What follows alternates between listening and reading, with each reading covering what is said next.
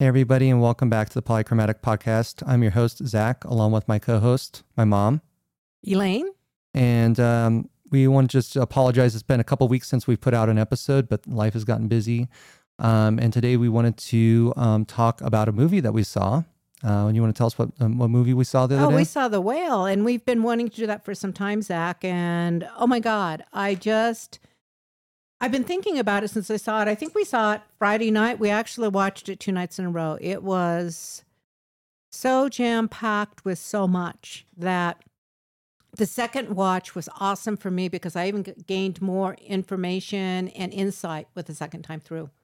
Yeah, I think the movie, there's really a lot to unpack. It's pretty dense, just from an emotional human condition standpoint. There's just a lot to have to process. And the first time around, there's some details that I personally missed that were pretty critical. And I think you know which scene I'm talking about, relation of the characters that I kind of missed. But I guess for those of you that are not at all familiar with what The Whale is a, I guess I would call it an emotional drama.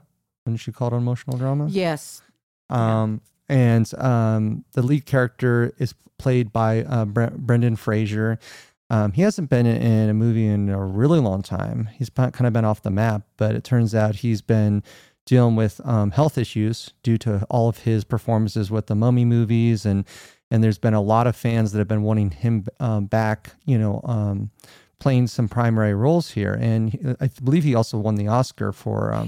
shout out to Brendan Fraser for Best Actor. And he so deserves it. Oh my God. Honestly, it's as though he really experienced that character. Someone said that he experienced something in his life that seems to mirror his main character's experiences in the actual plot itself. And I don't know the details of it, but he does provide a very convincing performance.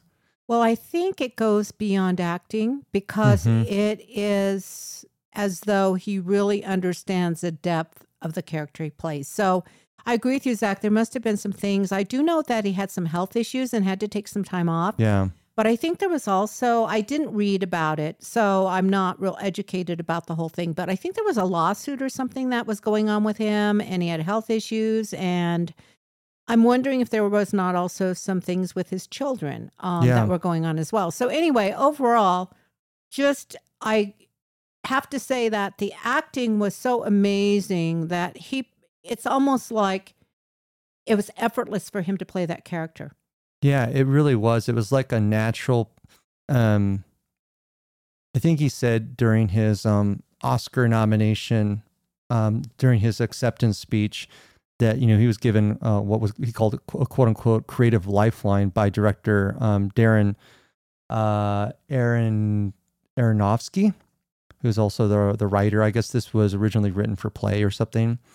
But to just give you just a brief background, basically the Whale is about a college professor that teaches online English courses, creative writing course. And his daughter just kind of, for reasons that are unbeknownst to the audience, just kind of is thrust back into his life after a period of estrangement. Primary characters played by Brendan Fraser, who goes by the character of Charlie. Sadie Sink plays Ellie. Is it Ellie? Is that his daughter's name? No, his daughter's name is Ellie. And then Ty Simpkins, I was going to say Simpson. Ty Simpkins is the door-to-door missionary, a Jehovah's Witness guy. Thomas. And then who else do they have here? Hold on. And then Liz, his caretaker. Yeah, Han Chell, I think, is played by Liz. Basically, she's, I guess you could say Charlie's caretaker unofficially, essentially. There's more to her character. And then Mary is played by Samantha Morton. You may know Samantha Morton. I personally recognize Samantha Morton as one of the precogs from Minority Report, 2000. sci-fi movie. And in this movie, she is Charlie's ex-wife. Yeah. And really, the last thing I just wanted to say before I'll leave my mom off with the stuff that she's prepared for this. This all takes place all within the same space, within four walls. And we weren't sure when we first turned it on if there was something wrong, because it looked like an older movie. The way that the I guess it's letterbox. I can't remember. There's widescreen and there's letterbox. The form factor for the resolution wasn't fitting the screen, and we were wondering. We later read that was partially intentionally an artistic, mise en scène technique that they used.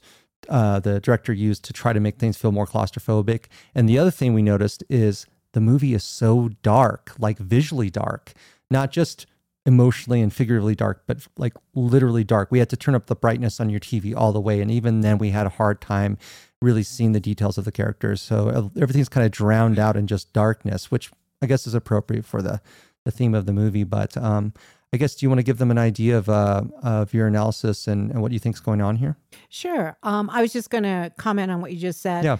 You know, when I took the international cinema class, which I loved when I was in college, I didn't really ever think about lighting and things like that I really learned a lot about in this course.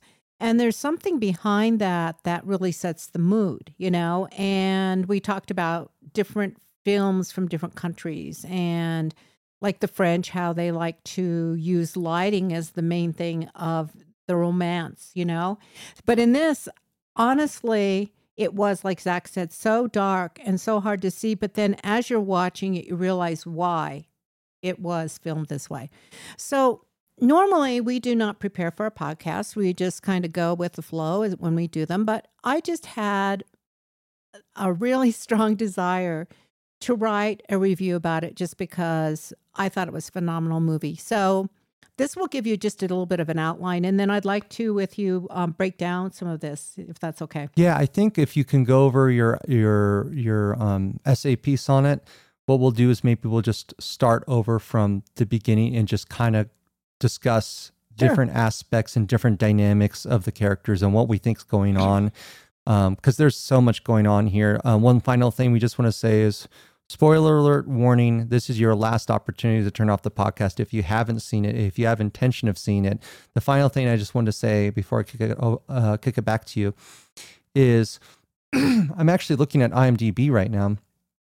And not that IMDb is an end-all be-all for scores and whatnot, but to see a Metascore of 60, I think is a little critical of this movie. And maybe not everyone will get the depth of what's here because it takes personal circumstances in one's life to maybe be able to understand some of the deeper stuff.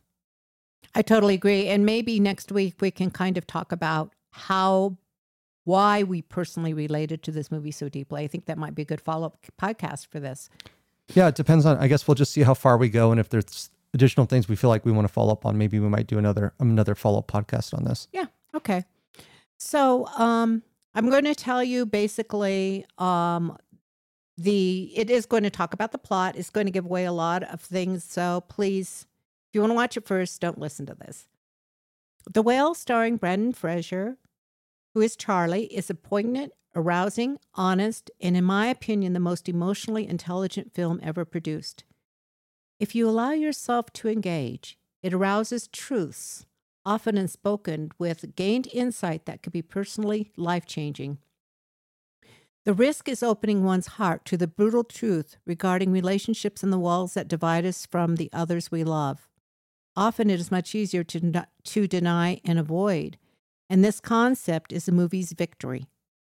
Brendan Fraser is an obese man weighing over 600 pounds, and when the movie opens, he is on the brink of dying. Sadly, he is eating himself to death due to his tormenting pain. He is devastated with incredible guilt and shame for life decisions in the past with haunting scars. As a result, he isolates himself from the world, surrounded by darkness, none greater than that in his heart. It becomes very apparent that his greatest love is his daughter, Emma. Ellie. I'm sorry, Ellie. His wife is Ex-wife is Emma. Sorry, Ellie, although he left her when she was 8 years old to be with a man. Ellie, his daughter, appears in the movie after she has been expelled from school and shows up on his doorstep that same day.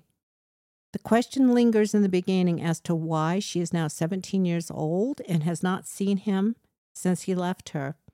The truth is revealed through interactions with communications as the movie progresses. Most indicative is their body language, which portrays the intense grief of separation and the lost years of not experiencing the deep love for one another. Charlie has only one way to express his love besides his continued sobbing, by giving her his life savings of $120,000. Although this seems to be the magical satisfaction for her to continue visits, her agenda is asking her father to write essays for her since he is a critical writing teacher. These provocative interactions emulate clarity that they are very much the same beings, meaning that they are just alike, with their intense emotions masked with anger, guilt, and regret, but in the end, highly sensitive humans that want to belong together. Ellie's mother enters the film, appearing only for a brief time, and her name is Emma, but enough to grasp the heart-wrenching pain they both feel. After accomplishing some resolve and tender moments, these are sadly spoiled when she storms out angrily, abandoning Charlie with unanswered questions and feelings concerning Ellie's fate. Charlie's caregiver, Liz, is invested in his care, but it's not revealed until later in the movie the reason why this is of such great importance to her. Liz is insistent that Charlie goes to the hospital, which he continues to refuse because he wants to die. Their connection is more than that of a caregiver because the pain she is feeling is similar to Charlie's. As it turns out, the man that Charlie left his family for is her brother. Once again, tumultuous emotions arise about another family whose pain is overbearing because of their lack of compassion and understanding. Casting a loved one out of the family because of their decision-making and judgment is repetitive throughout this film. It made me stop and think about how prevalent this is with families' non-flexibility and lack of openness due to their belief system being the primary objective of their existence. The destruction based on this is the greatest tragedy of all, the scars that never heal, and the missed opportunities of joy, love, and acceptance. Ellen, who was Charlie's man, eventually stopped eating and jumped off of a bridge because of feelings related to shame, guilt, and rejection of family members. Liz and Charlie understood this together since Ellen was their connection. There are a couple of other characters in this movie, but I felt that their history didn't have the same impact as the family that I've spoken about. There's Thomas, who is a wanderer who showed up at Charlie's door and was also a reject of his family due to stealing from funds from his church and running away to escape his family's humiliation. There are a couple of scenes of interactions that contribute to the impact of the movie with Charlie and Ella, but mostly his family forgive him for his wrongdoing. So basically, just to explain that further, is during the movie he finds out towards the end that he calls his family and they're forgiving him for what he did. And then there is this pizza driver who delivered pizzas to Charlie regularly and knew there was something wrong. And he checked in with Charlie when he delivered the pizzas. Charlie would always leave a $20 bill in his mailbox since he didn't want to be seen by anyone, including the students he taught a class to online. One day, the pizza man was waiting outside when Charlie opened the door, and he saw Charlie and chuckled after what he saw. I believe after I saw this movie that most people would not relate to the characters much more than just watching the mind-changing plot. I related to this movie because I have experienced this tormenting pain and felt this movie aced it. But for those who have not experienced this life-changing depth of pain, there is a powerful and important message, I believe, that speaks to everyone. It's about judgment, acceptance, brutal honesty, and a myriad of other emotions that should make everyone stop and think. Is there a loved one that has been cast out of your family because of judgment or the inability to allow that person the freedom to be who they are? It's not too late to step in and have conversation and amends. That is, if you feel the need. Well, well done. It's really, that's I think a pretty beautifully put way of describing kind of the setting without going into too much detail, kind of keeping some mystery alive, because this is kind of perfect for us to be able to just kind of dive right into our thoughts about what these dynamics are and what's actually going on, and what the director and the writer of this movie / play is really trying to say to people. So do you have any thoughts, or do you want me to just go? Well, I was just going to say, in the beginning, when Ellie shows up, his daughter, she is so angry. She is actually pretty cruel to her father. It took me a while to really analyze the words she said to him, because they were so cruel. But I realized that anger was really pain and hurt, in my opinion. And yes, she had some anger. She had every right to, because she's 17 years old now, and she hasn't seen him since she's been 8 years old. But what was so interesting, I think, Zach, is that she showed up to begin with. Just out of the blue, she shows up, and when he sees her, the look on his face is just like he's seen something, like almost like seen an angel or something that he never could have imagined, because he is so isolated in his own darkness that was a very emotional thing when he saw his daughter. Agreed. And what I think of a good way of just starting this is the saying, what's eating you? Yeah. Well, I can tell you for Charlie, something is eating Charlie, inside. And it's what's interesting is, and it occurred to me back when I saw the trailer for it, when Liz says, like stop it,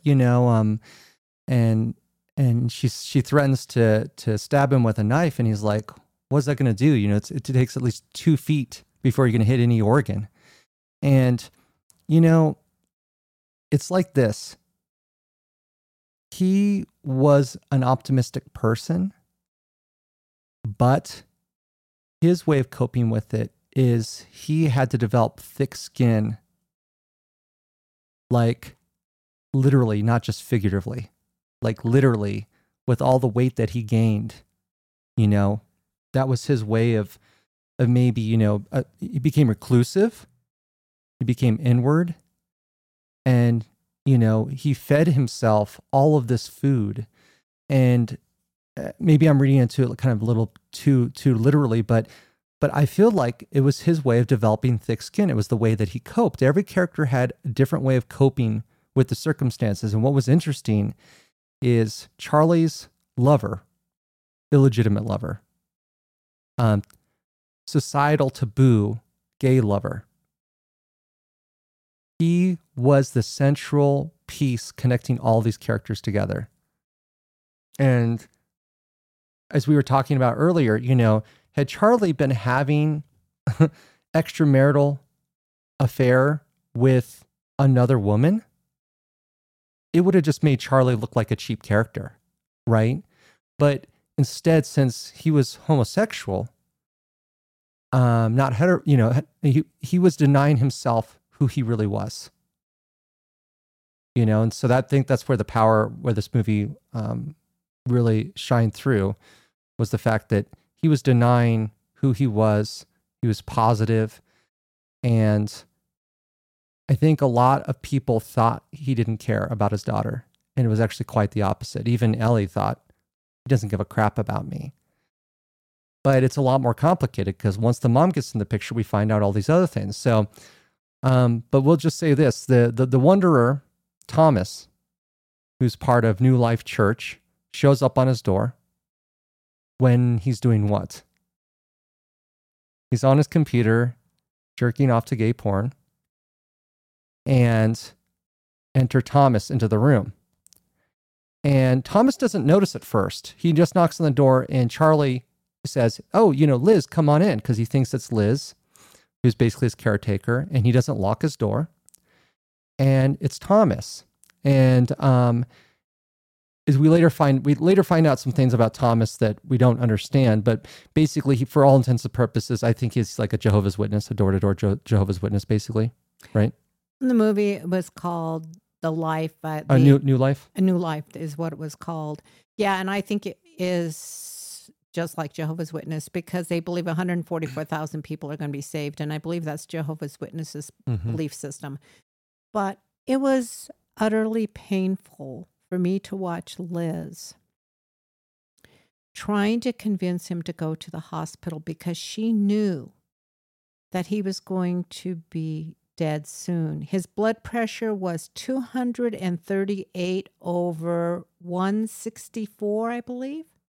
Something like that. And she's literally freaking out, telling him, "You're dying. You're going through congestive heart failure. Please go to the hospital."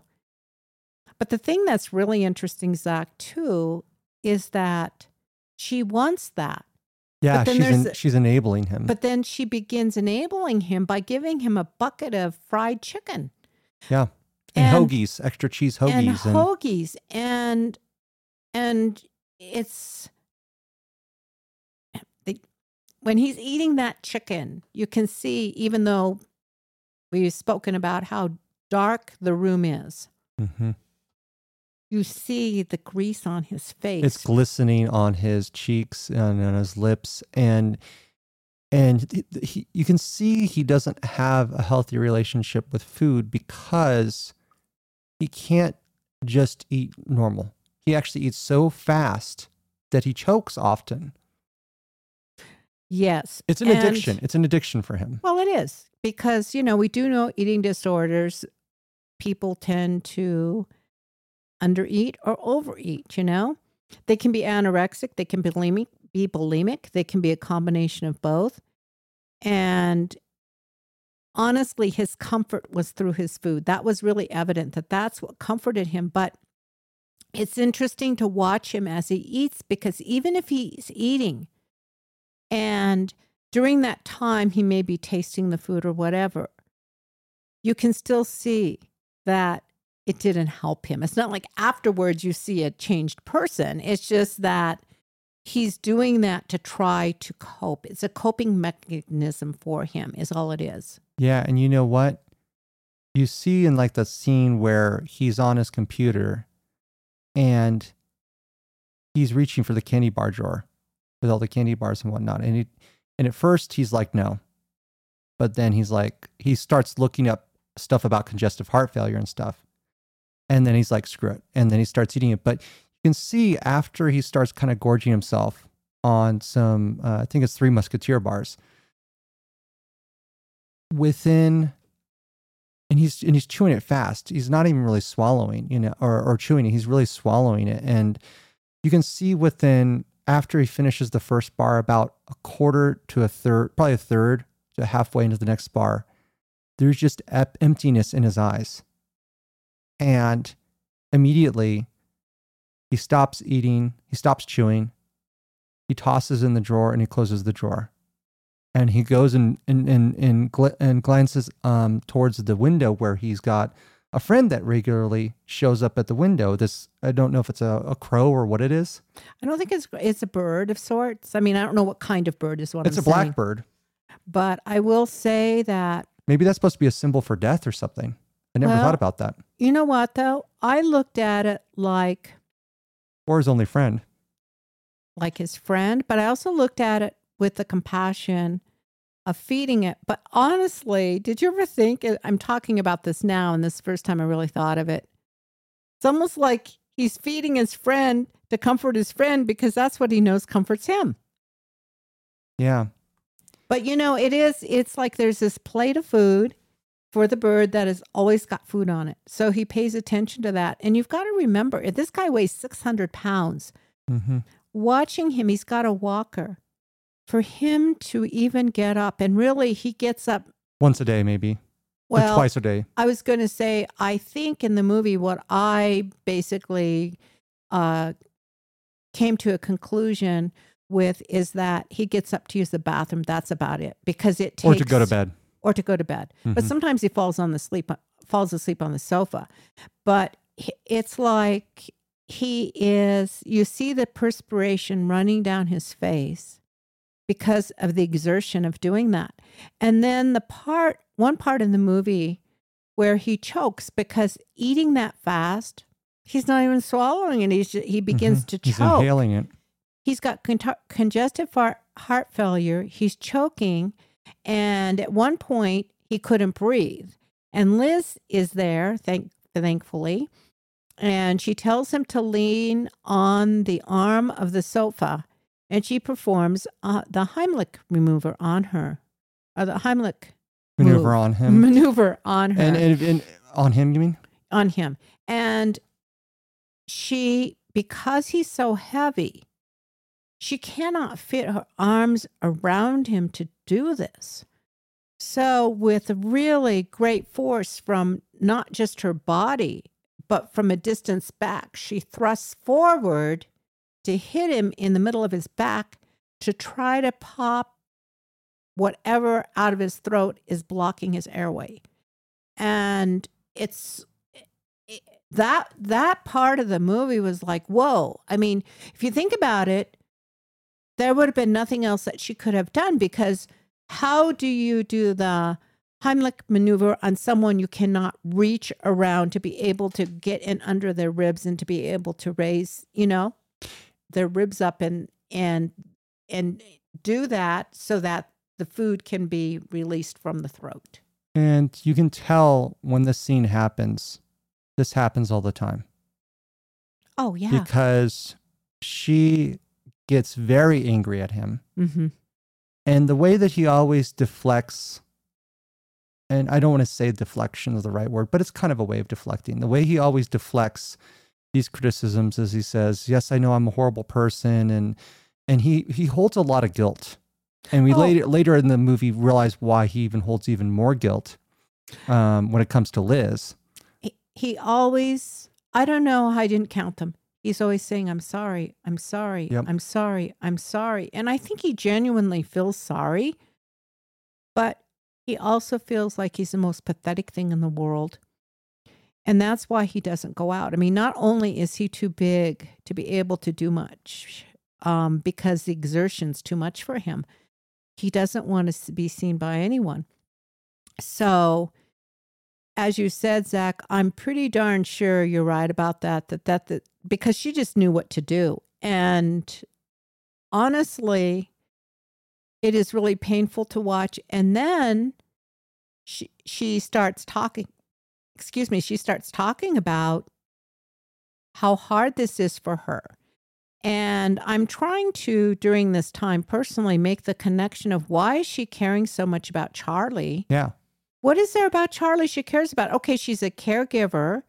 I can see where you can get close to people, but there had to be a common thread with those two, because it was something much deeper than that. And she even says something like, Charlie, I can't do this. I've been through this before. Yeah. And the other part too is,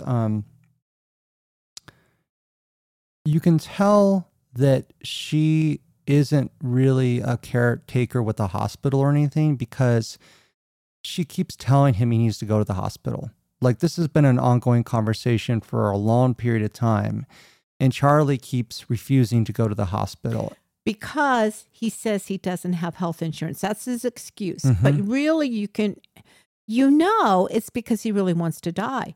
But he'll use that excuse, I don't have any money. And it isn't revealed till later in the movie when he talks to his daughter about giving her the $120,000 that he has in his savings, which for some time he actually has planned on doing because he knows he was not there for her. And he felt that that would make some amends and may repair the relationship, the money, because there's not much time. You got to realize this movie takes place in less than a week. I think it's 5 days.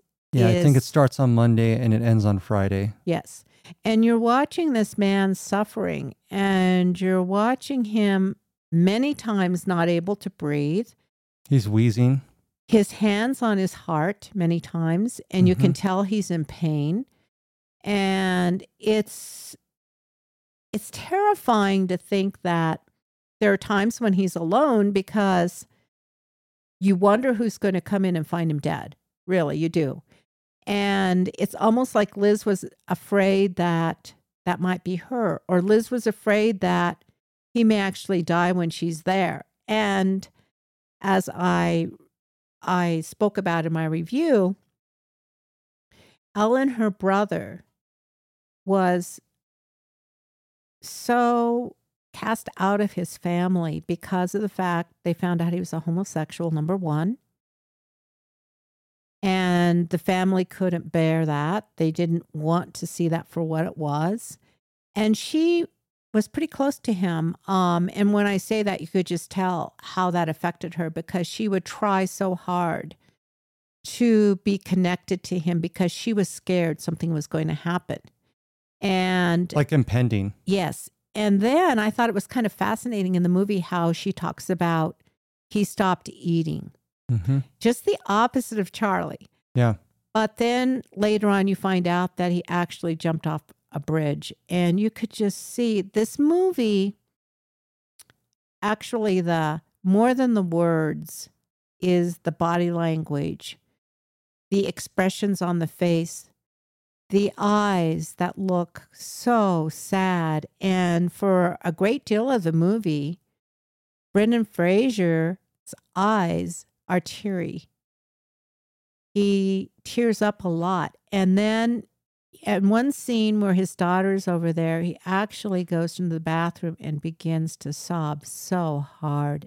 The pain that he feels, like we said earlier, is so real. It's so real to pain that is so intense that many people may never experience it. But as I said, I know Zach knows that pain. And that's the part, Zach, that I think I've never seen that in any movie I've ever watched before, is the ability to be able to really do that to that degree.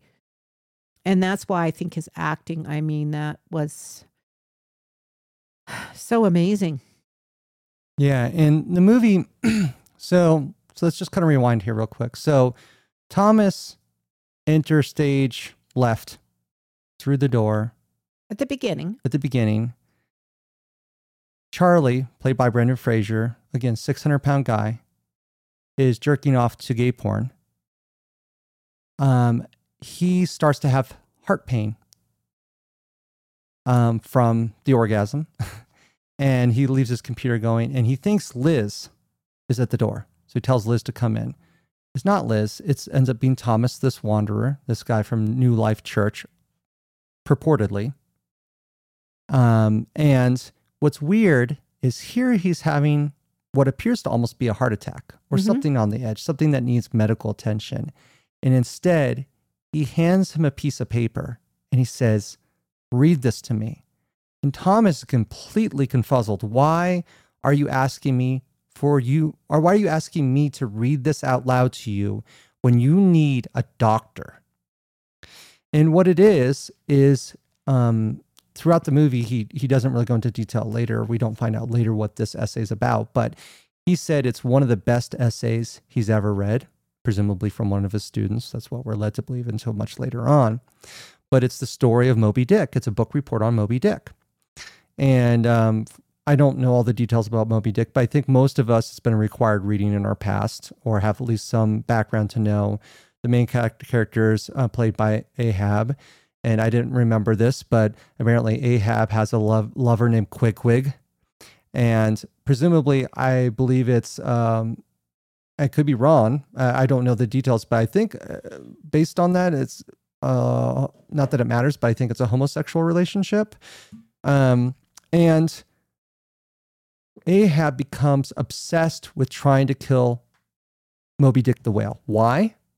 Because the whale tries to kill him, right? But as Brendan Fraser's character explains, and the person that wrote the original essay wrote, the whale is just a big, dumb animal, doesn't have any emotions. And the author thought it was really sad that Ahab spent so much of his time and effort trying to kill this whale when this whale didn't really have it out for him to begin with.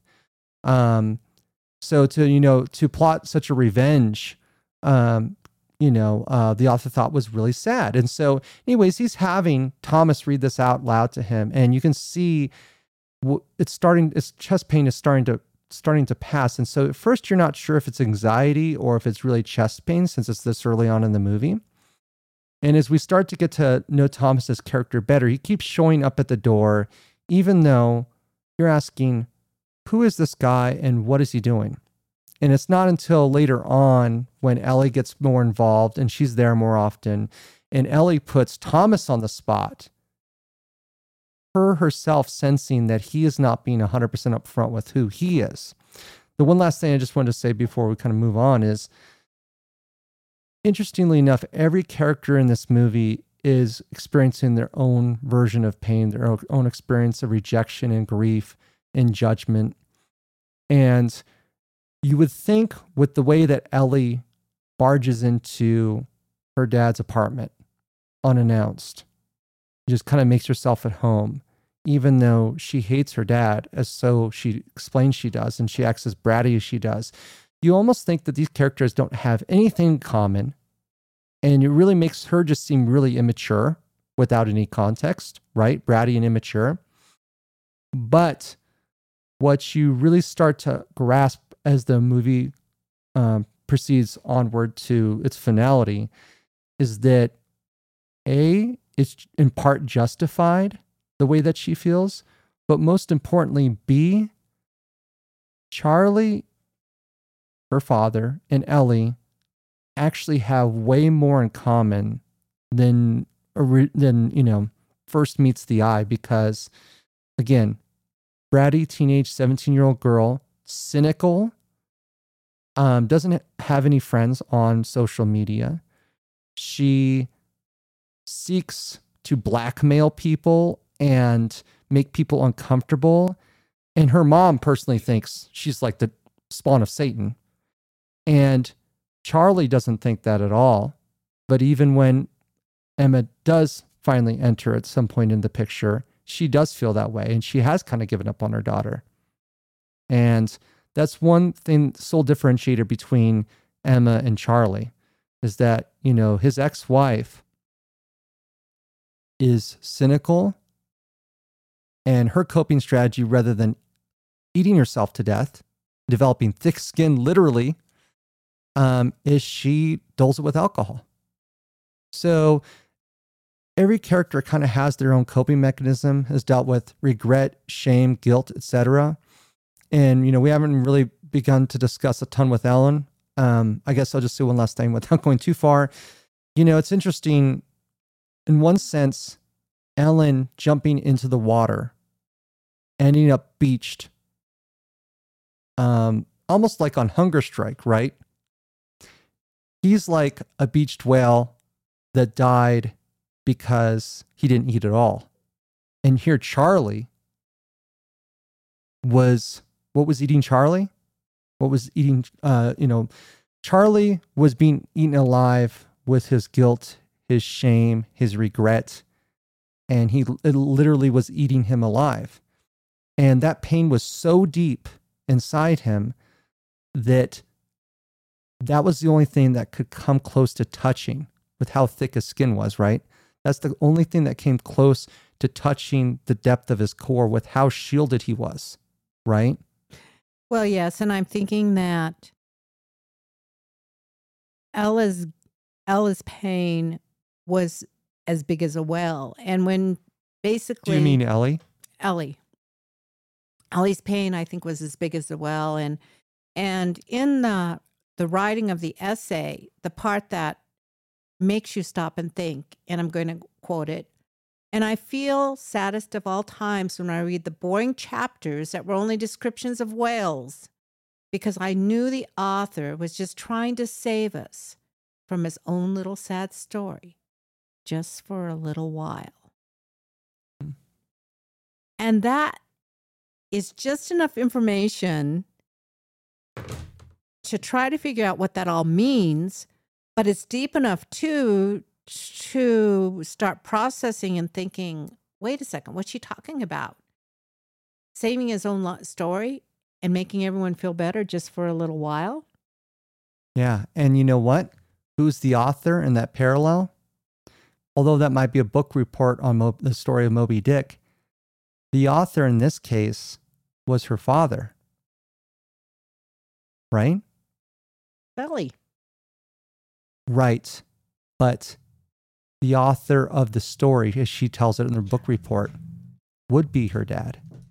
Oh, it was about her father. Yeah. What you're saying. Yes. Yeah. Ellie wrote this about her father. Even though it was a book report. So it was kind of, she had the personal experience to talk about this. She didn't talk about the fact this all happened with her father, but the book report, even though it was a book report on Moby Dick, she was talking about the dynamics between her and her father. Absolutely. Inferred. Yes. And the way that she saw her father. And I'll tell you what, she said she was failing in school because of her essays. Well, obviously, the pain that she felt was so grand. And that's why I say that her pain was as big as a whale, because she couldn't focus on writing, I believe, because of the pain she had with her dad, because this is something that was ongoing. As a matter of fact, during the movie, he looks at her, I don't know if it's her Facebook page or what, a page of hers. It is her Facebook page, and she doesn't have any friends, and she's posting dead animals. Yeah, she has no friends, and he's saying, I'm so worried about her. And then you're thinking, wow, but wait a minute, you're alone too. People are concerned about you. It's just these parallels that go back and forth in the movie are amazing. But really, Ellie was her dad, and her dad was Ellie. And I think that she had the hardest time understanding why her dad just walked out when she was 8 years old without an explanation. But in the movie, each time she begins to leave because she's angry, she stops. She stops herself. She opens the door, she stops herself, and she continues to talk to him. So she does it in theatrical nature. You think because she's trying to be a big brat and be theatrical about it, but really she's wanting her dad to get her dad riled up, right? Ellie, don't go. Yes, because she wants to see if her dad cares. Like, yep. It's a test. She's constantly throwing out things at him just to try to hear that some type of caring is there. And she does it in such an angry way, it's hard to really grasp where she's going with it. But in one point, she says, "What are you doing now? You're trying to be my parent?" Yeah.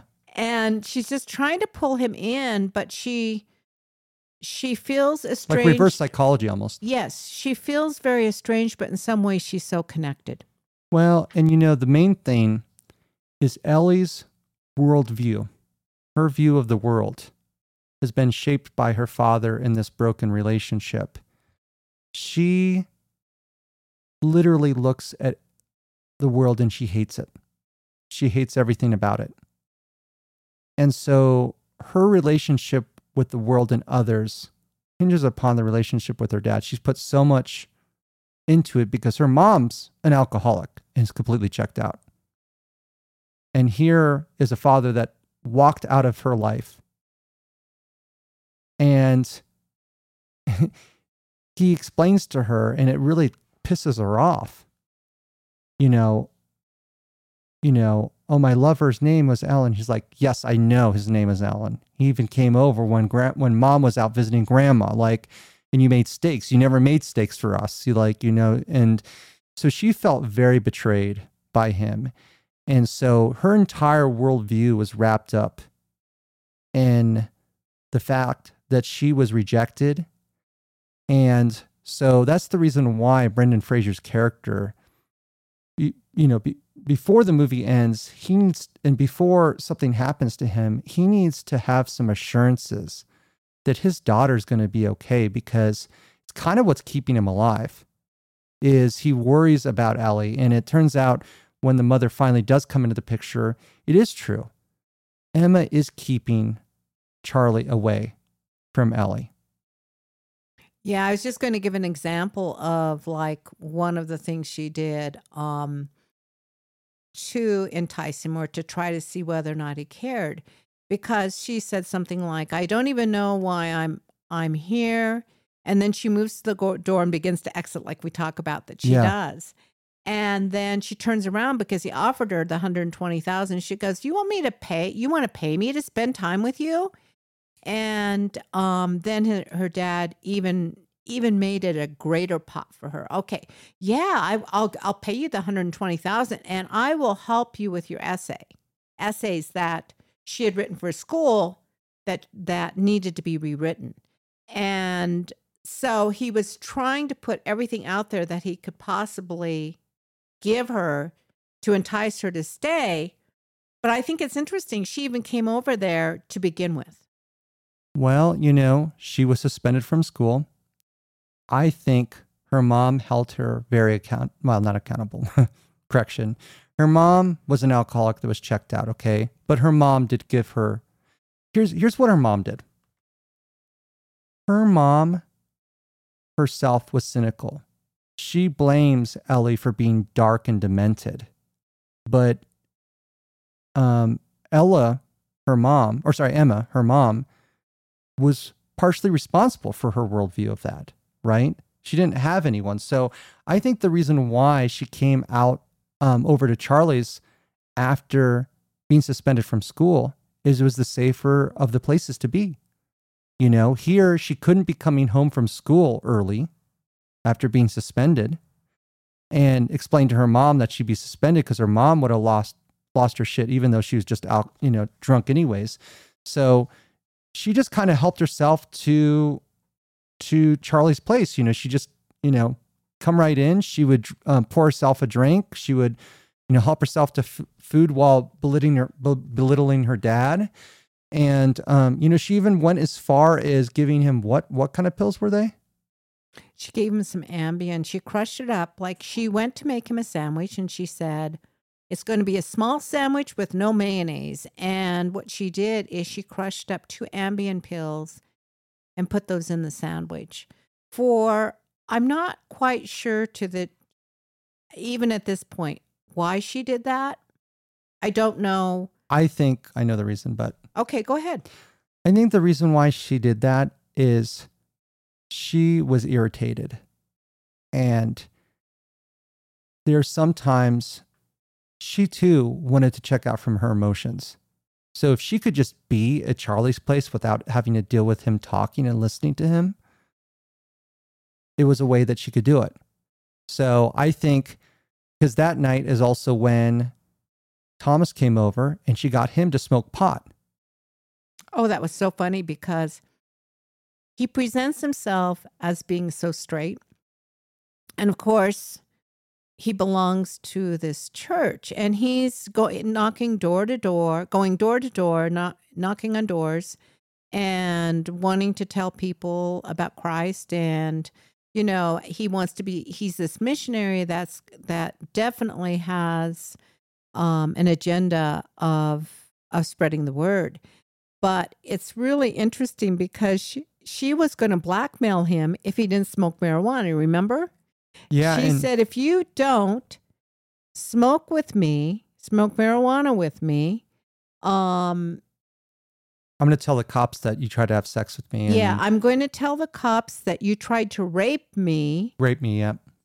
And so he decided to smoke pot with her. But then she found out when he said, does this have a carb on it? And she's going, you've done this before. And she really, after a while, she really identified that this guy is not who he said he was. And there was a big interaction in the movie with those two where she wanted to know more about him and found out that he had disappointed his parents with taking the money from the church. $2,636 or something. Of petty cash that he skipped town with. Right. And, it's hard to tell whether or not Ellie ultimately was trying to help him or hurt him when she decided to blackmail him and send the information, track down his parents and where he was from Waterloo. I think it was was it Idaho? What's next to Idaho? Where does this take place at?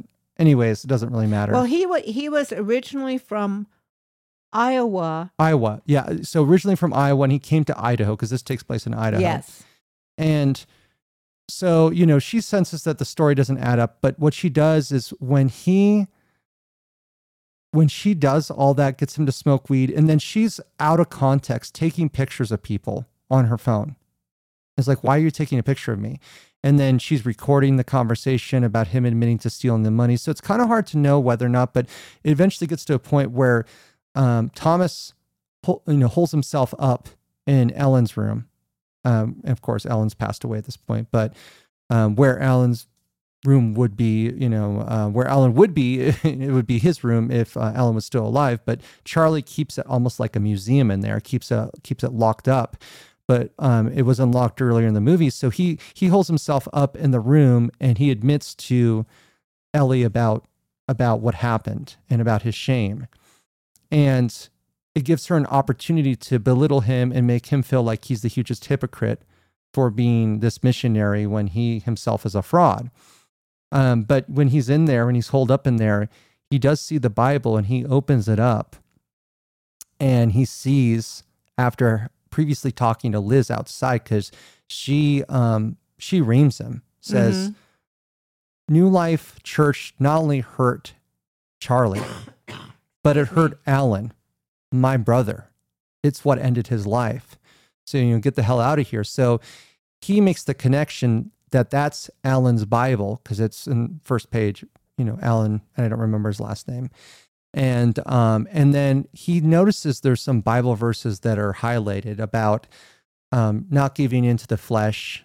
If you release yourself from the flesh, your spirit can be saved. And so he starts to develop this opinion that he really can help Charlie.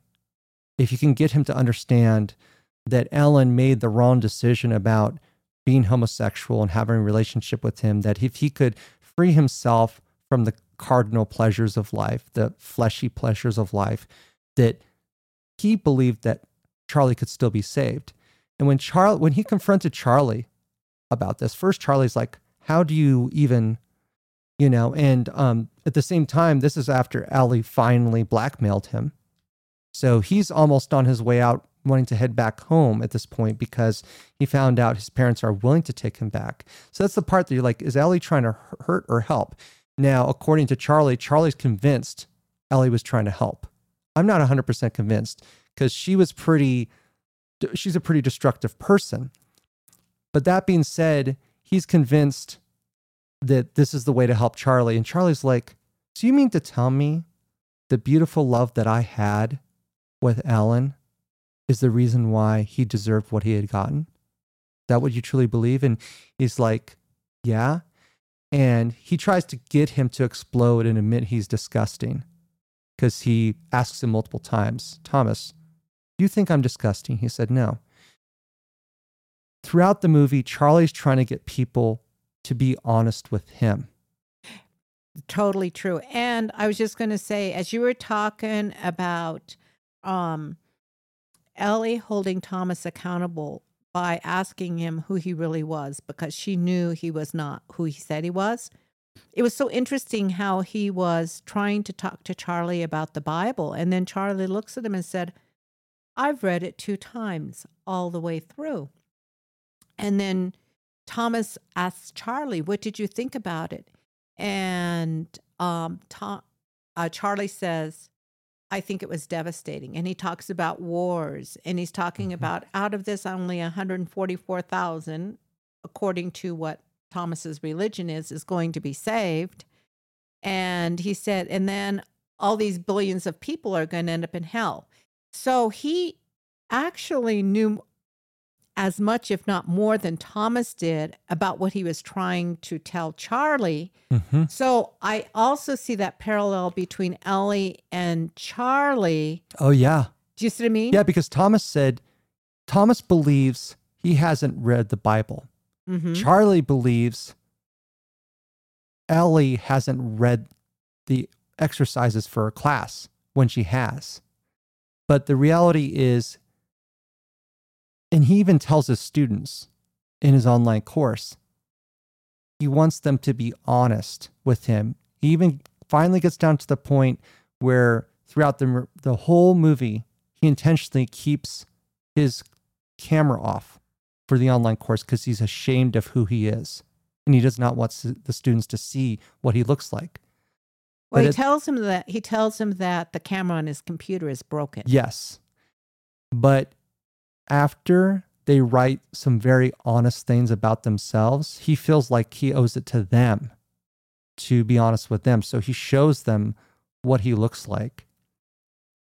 And you get to see the reactions of a dozen people oscillating between concern, disgust, confusion, just a myriad of different facial reactions. And even the pizza guy, because the pizza guy seems like Charlie is so reclusive, he won't even open the door for someone that he doesn't know. But he starts to develop kind of a thing with, not a sexual thing, but a thing with the pizza guy, like a normal routine, $20 in the mailbox and just leave the pies. And he orders 2 pies at a time to feed himself. He just gorges himself. And finally, after the second time or third, he's been there multiple times, but in the movie, the second scene, he's like, hi, I'm Dan. How are you doing? Okay, man? Like, he's really checking in. Finally, towards the latter part of the movie, he does finally wait outside for Charlie to come grab the pizza. And I'm not sure if he's laughing at him or if he's scoffing or if he's shocked or what reaction, but I think it's almost just uncomfortability when he does stick around to see who's the one that's coming out for the pizza. And there are also a bunch of other uncomfortable situations, like the final night when he has a fight with his daughter and he has a fight with his wife. Charlie is devastated. And so he orders 2 more pizzas from Gardino's Pizza. And he gorges himself, but then he starts loading up, God, what's it called? A ranch. He's just pouring ranch on the pizza.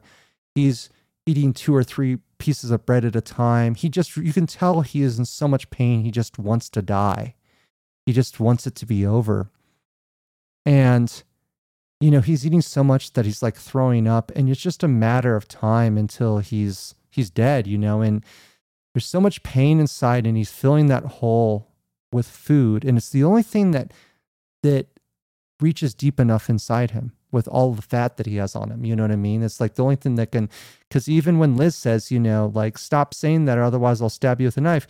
He said, like, what's that going to do? It's at least 2 feet in to hit any of my organs. So he developed thick skin, literally, but not figuratively, because he's still a recluse. He still stays inside all the time.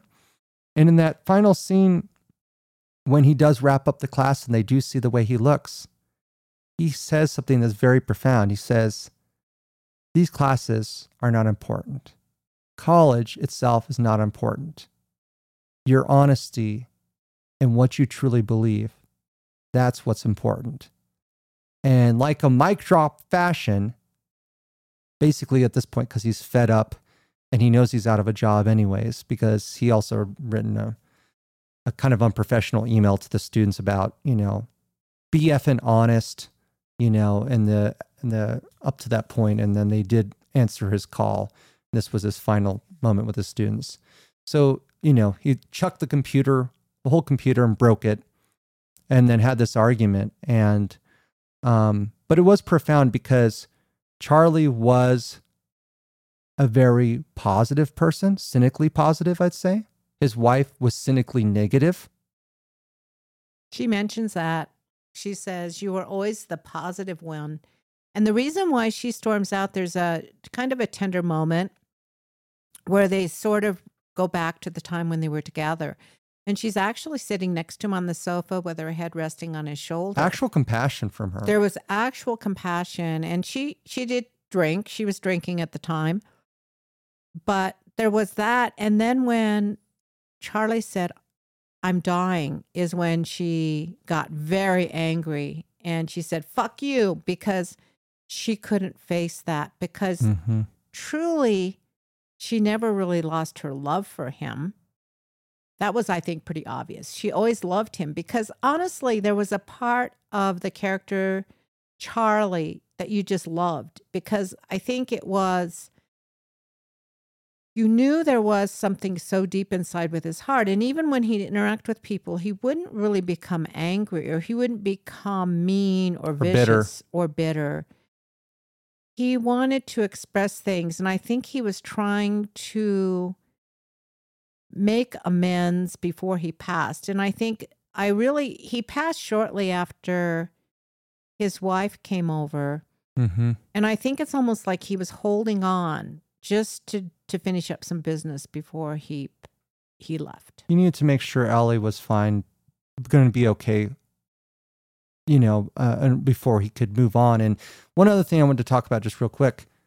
What do you think the verdict is? Do you think Thomas, the missionary, do you think he was homosexual? Not that that matters, but the reason why is because that's the starting scene. He comes in and Charlie says, after he reads it, and sticks around until Liz gets there and whatnot.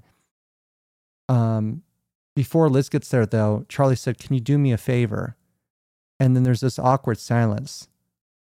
And Thomas thinks Charlie wants him to give him like some sort of sexual gratification or something. Or Thomas thinks that, and Charlie's like, no, I'm not attracted to you at all. That's not what I'm asking. And there was a really awkward moment, but the reason why I asked that is because I realized that he stole the money. I realized that Thomas, was bored with the missionary work. It wasn't rewarding for him. He stole the money. He split town because he did want to connect with people deeper, but given the parallel of how he resonated with Ellen's character. Do you know what I mean? Because maybe I feel like he had some of his own denial about things, because he was bound and determined that he was going to be able to help Charlie. And Charlie was actually able to get him to explode by pushing him.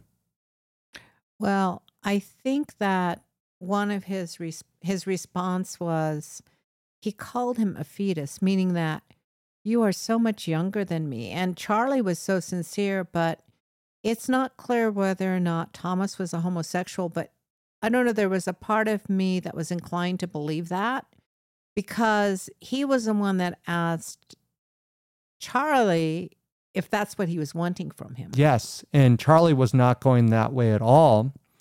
And he later followed the Ellen subplot down the rabbit hole, found Ellen's Bible, resonated with Ellen, thought that Ellen was onto something, but also believed that it was Ellen's sin that killed him. You know, his inability to give in to God's will about what's right and what's wrong. And that bothered Charlie because we've already talked about it a few times, but you know, Charlie didn't really believe that true love. And so when Charlie then starts explaining to him who Alan was, Thomas says, stop. He's trying to get him to stop talking. It's making him uncomfortable. If he's not homosexual or he doesn't have a homosexual tendency, why is he, maybe it's his religion. Maybe it's just purely his religion, but why is he getting so uncomfortable about it? Yeah, it makes one stop and think.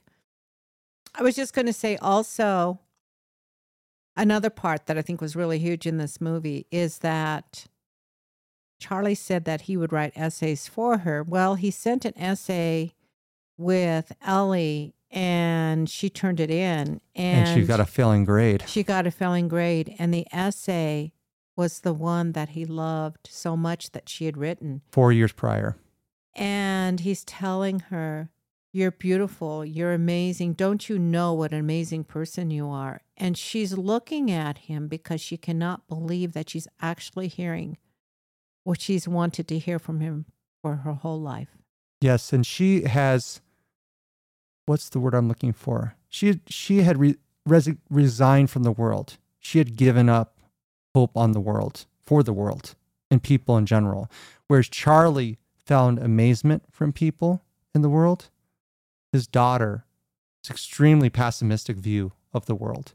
Right. And the intentions of people. She considered all people to be assholes. But Charlie even says in this essay is about you. Because he realizes, and that was the beauty. And so she was upset because it was a failing grade, but he wanted her to understand. He says in the film, this is the best essay I've ever read in my life. And that honesty and those feelings to him are more important, like as he was even explaining to his college students. The honesty is important. This class is not important. So he would rather her fail that class and not even pass high school to get her to understand how amazing she is. That's more important than school. Yes. And I think the other thing is that just as he did with Thomas, handing him the essay to read when he thinks he's dying, he does that at the end with Ellie. Yes. When he says, she's about to walk out. You've got to read this to me. And she's angry because she knows he's dying. And so she's reading this essay to him as he's dying. And that, I thought the way that they ended that movie was beautiful because it, afterwards, Zach, we talked about this. If he would have just killed over dead, it would have been like, it would have been ugly. It would have been ugly. But he actually gets up and starts walking towards her. Like he got enough energy to walk towards her, which she actually earlier in the movie kept saying, I want you to walk over here. Just stand up and walk over here. And he tried to get up and he couldn't. And he actually smashed his end table that was next miraculously to him. Healed itself. Which, yes, I never saw anyone fix that. That we were kind of thinking, oh, how come his table's okay? But now when we thought it was totally broken. But honestly, the beauty in this is that he wanted to share his last breaths on earth, hearing the essay from Ellie, because it was about her. It was a testament to that fact she was going to be okay. And all that literal weight was also figurative weight, burden, luggage that he was carrying around. And so you see how heavy he is when he's taking each step towards her without the walker. And then to see him envision himself on the beach back when she's 8 years old, but also as a connection, like you said, with Alan. because Ellen jumped off the bridge into water. Yeah. So it almost was like they were going to meet up again. He was at the water because he just rose, like the lights came, like light came for the first time in the movie. Yeah. And he rose, and then he's at the beach, and she's a little girl. It shows her as a little girl.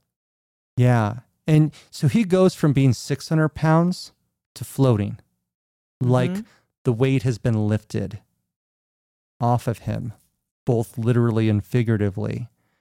And Allie's the one that actually opens the door to let the light in at the end too. But the way they did the transition of seeing each foot slowly progress as he's about to have a widowmaker heart attack, right? Like a full on, like his heart's going to explode, presumably. You think, oh my God, he's going to kill over and die, because even Liz is downstairs waiting for the ambulance. And we're not talking about an ambulance to go to the hospital at this point. We're talking about an ambulance to take him to the morgue. And every character said goodbye to him before the scene happened. And when Ellie had to recite her words, which were so much of her identity, she understood that she couldn't, just like Charlie could not undo what had happened. 4 years prior, when Ellie wrote that essay, she was writing that essay not as a book report about Moby Dick, even though it worked for Moby Dick. There was a deeper meaning, talking about her relationship with her father and the fact that she really did understand him, even though she felt written off by him and abandoned and alone. And so him hearing those final words, as in the beginning, those were the final words he wanted to hear, just in case he was going to die. He got to hear those out of Ellie's mouth. Mm-hmm. And while she originally refused those words, denied those words, said, stop it, stop it, stop it. That last scene when she gets to the door and she's about to walk out on him, she stops and the light hits her face and she says, Daddy. And you can tell this is a girl that is in so much grief and in so much pain that the way she acts theatrical and bratty is kind of reverse psychology. She's wanting to test just how much her dad gives a fuck about her. And she keeps testing that. And you see each time she comes over, he gets a little bit deeper and a little bit deeper. And heck, even when he asks her to write in a notebook for him, he figures out she's written a haiku, even though it seems like something that's nonsensical. So he knows he's got a smart daughter. He just needs to get her to understand, you need to stop having your pessimistic view of this world. Do you have the right to be mad and angry at me? Yes. Do I even accept if you hate me for the rest of my life? Yes. Am I okay with you hating the world? No, I'm not okay with that. And so even though initially the money was a draw to her, and it was always intended for Ellie, I mean, hell, think of how Liz felt. Seeing what had happened to Alan, her brother, and Charlie could have gotten health insurance, could have gotten help all these years ago. And you could hear it was the same broken record. And yet Liz was also the one that came and enabled him. And I think she did it out of compassion, though. You know, her brother starved himself to death and killed himself by suicide by jumping off of a bridge. And she lived with the grief and sadness of that. The person that was closest to understanding her brother, that brought happiness to her brother, the one person that did, Charlie, is now, due to the loss of Alan, literally feeding himself to death. Actually, there's a correction here because his wife's name was Mary. I just looked it up. Oh, okay. So just want good to correction. say I don't know where Ella came from then. Maybe the actress's name is Ella. Yeah, maybe that's what it is. Maybe that. But anyway, I just wanted to correct that. Well, yeah, just, good catch. Yeah, no problem. I just wanted to make that clear. But that's so true, because the other thing that I was thinking about was that she was really her own parent. Her mom drowned her pain with drinking. Her father drowned his pain with eating. And she was a rage And, aholic, I think. well, Ellie was angry at the world. That was her. true, but my point where I was going with this is that she still had that openness in her heart for her dad, where her mom, really, she could care less about. But her mom also said to Charlie, remember when she said she's an awful person, you know? Ellie's an awful person. She's a bad girl, and she'll never amount to much. Basically, overall, is what the mother thinks about her daughter. But Yeah, she also doesn't, thinks that if she were to get the $120,000 without waiting a few years, that she's just going to squander it. right. So the mom is Because the mother squandered it. very disconnected, but Ellie doesn't fight for that relationship with her mom. She's fighting for a relationship with her dad. And again, at the end when she's going, Daddy, it's after he's told her how much he loves her, how amazing she is, how beautiful she is, how he held that essay that she wrote to the highest degree of anything he'd ever read. And she really realized, God, my dad really does love me when he's telling me I'm amazing. He loves me so much. He's so sorry for what he's done. And he does go into more of depth of that with her. And she interrupts him, but she's wanting to hear more. But he's saying to her, I made a mistake. I should have never done that to you. I cannot repay you. I can't go back and change that. But you are amazing. You're beautiful. You're an incredible person. Can't you tell by your writing how amazing you are? And honestly, in this movie, I didn't see her once reaching out to her mom to salvage that relationship, because I kind of feel like Her mom had given up on her. her mom had given up and there was no hope. But even though her father had fallen in love with a man and left, she knew that he was no longer around. And I'm guessing, because they don't talk much about it, but you see her playing at the beach. And I have to believe that up to the age 8, she must have had an amazing relationship with her dad, because that was her grief. That was traumatic for her. That was why I said her grief was the size of a whale, because that hurt her so badly, because she loved her father so much. And I just think that, as we mentioned before, the fact she came over, the fact that she, even though she seems so angry and so put out by him all the time. And distant, you knew that she was, by her body language, by coming back, by storming over to the door, opening the door, letting the light in, that, and not just storming out, that she really did care. And then the other part, after Charlie passes, you look out the window where he's left food for the bird, and the plate is broken and all the food is gone.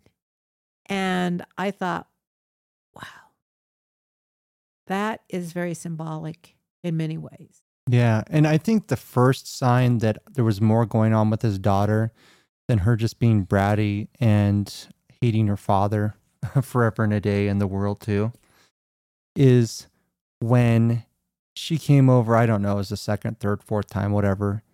And he wants her to write in the notebook again. And she's actually very irritated. She goes over into there's this, it's not a love seat, but just a single recliner that can turn around. Mm-hmm. And she sits in it and she turns around from him immediately. And she's wanting him to come over there. She is, because she acts bratty. She turns her back on him, but then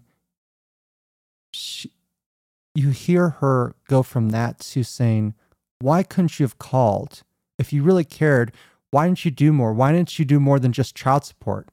But then you find out he was giving more money, and he was trying to, but the mother did not want him to have a relationship. Cut him out. And so it's something that together they had to fight for. And here's the thing is, this movie was an example of how misunderstandings, and it was more than a misunderstanding, obviously, but just to simplify it into English terms that we can understand, how dynamics between people relationship wise can lead to some major misunderstandings of one another in ways that are very damaging. And even though we're all after the same thing, right? We all want the same thing. We all want to be loved and to not be judged unfairly. And every character essentially kind of was after the same thing. They wanted acceptance, they wanted love, they wanted connection, and they were all striving for it, but they all had different opinions about one another, about the nature of what brought them to where they're at. And what's interesting about the Thomas thing is the wandering Thomas is, I think, what's helpful about them adding him in as a character is that's an example of the holier than thou family values. I'm not sure if you know this. I had to look this up because I didn't want to speak out of turn inaccurately, but I did read a research paper. This was several years back. I think it was like 3 or 4 years ago. And this actually doesn't sound quite as bad. I think I was getting the figures confused with the lack of, I don't think religion, it's got such a nasty word. It's got such bad connotation to it. But there was one that was saying that, I think it was, 30 or 40 years ago, it was closer to 60 to 80% of people in the United States were involved in some sort of religious kind of, church or something like that. And it's now well below 40%. And so that's the figure I kept getting confused or get the two conflated with this other figure, which is, according to sociological research studies, nearly a quarter of individuals report current estrangement with family. And Thomas is an example of how family can use religion as a weapon,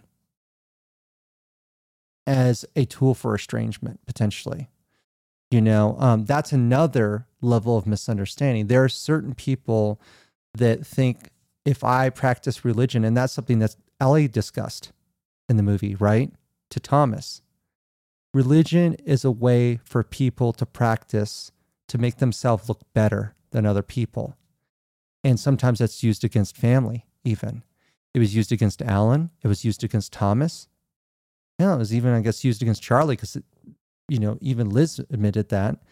So all of these characters were misattributed, that they were not worthy people by God's image, and therefore societally they were cast out, kind of, exiled or whatever. And you see, that's the problem is, first off, relationship with a higher being, higher power, that is everyone's own personal journey. And I don't believe if you're born gay that you should go to hell. That doesn't make any sense. Sexuality is an individual thing, just like a relationship with God is an individual thing.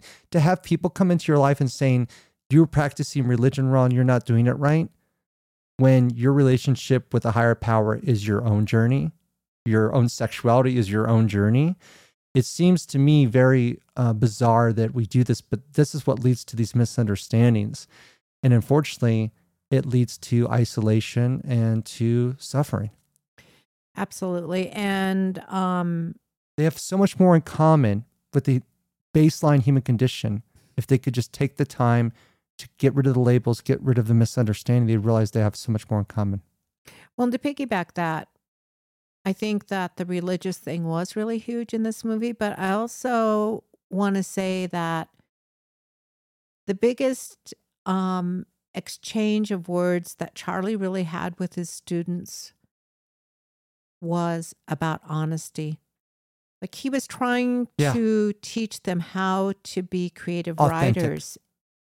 But after he he got frustrated because he didn't think the work they were doing was authentic. He didn't feel they were writing from their hearts. And he kept talking about that. You've got to be from your heart. You've got to be about from your heart. And so much so that basically he wrote an email to them that was not really appropriate from the standpoint of just putting it blankly out there so that... Like, be effing honest. I'm tired of you guys not being honest. And then when he saw them online for the last time, he opens up his camera so they can see him. But he also reads, I think, 3 different students' responses about honesty. And they said something very, very... my parents want me to be a radiologist, and I don't even know what that is. Right. They talked about something that was honest, like, I'm being told to do this. And so that was huge because, again, don't listen to what other people tell you. Be who you are. Let people be people. Let people be people. Be honest. And that's really, he says, college doesn't matter. This class doesn't matter. But honesty matters. Yes. And Ellie not passing high school. Well, that seems, how could he do that to her? He would rather her be okay. Right. With the relationship than to worry about a class. Because he realized that even though he had this homosexual relationship that when she was 8 years old, he didn't cover that up. He didn't hide it. But the fact was he was rejected and he was scorned for that.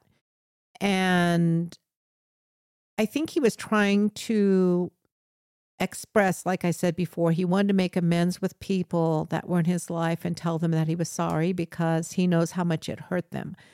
And obviously, I don't believe that when he met Ellen, that he meant to purposely hurt them, but he talks about how he fell in love with them and he couldn't help it. But with Ellie especially, he's telling her that how much he loves her and how deeply sorry he is. But you know what? When you think about it, Zach, maybe she's the one during those few days of interaction, she's being blatantly honest to him about, you left me, Dad, when I was 8 years old. You can sugarcoat that any way you want to. The truth is. And I think that there was a part of that Charlie took to heart, even more so, in thinking that, wow,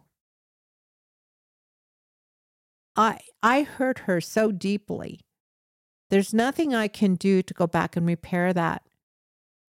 But to be honest from my heart to her and try to explain to her why that happened is the best thing I can do.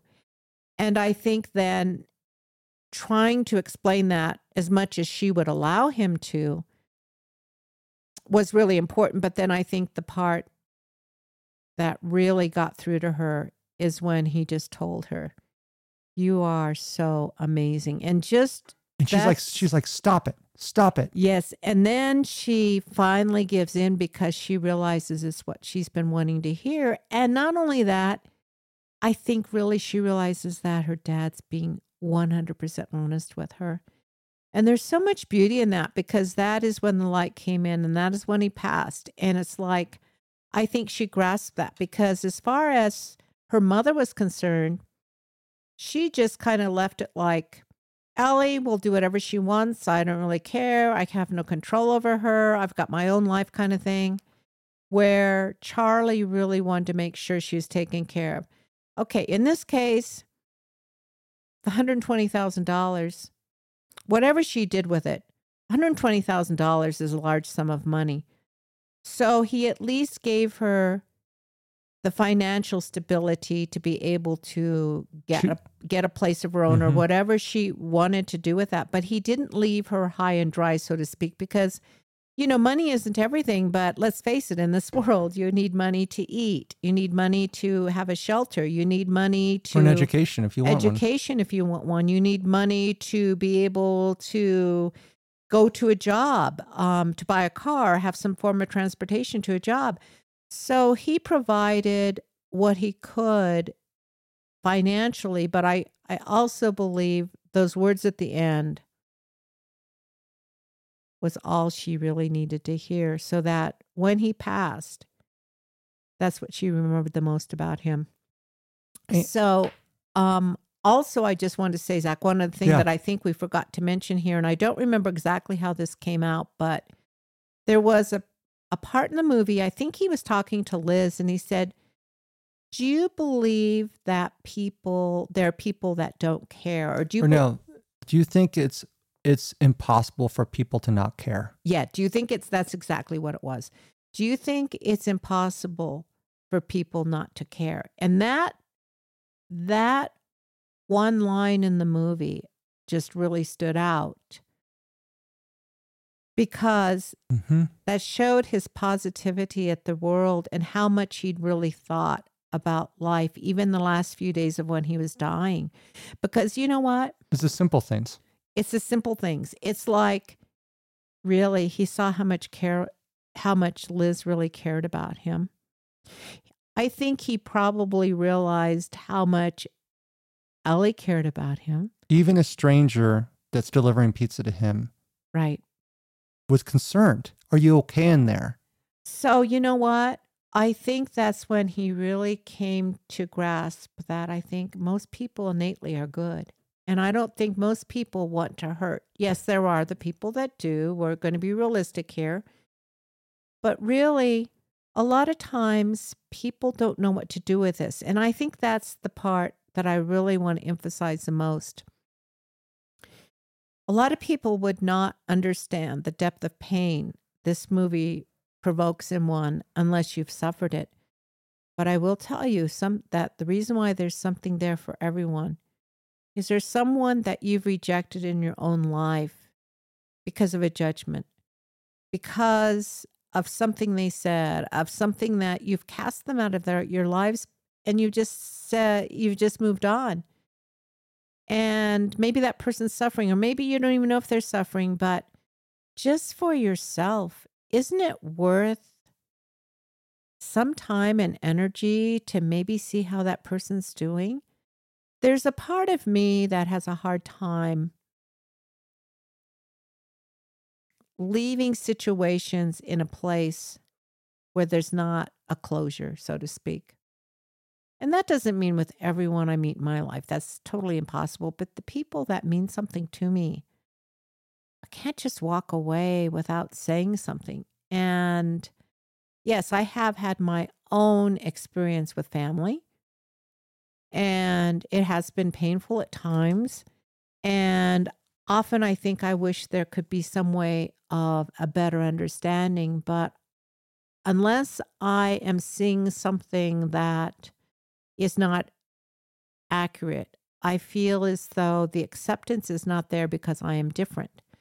So I'm illustrating this just from a personal point of view that there's a part of me that wants to actually have a conversation, but I feel like I've tried and it's gone nowhere. And so maybe that's something to consider too, maybe from the other side.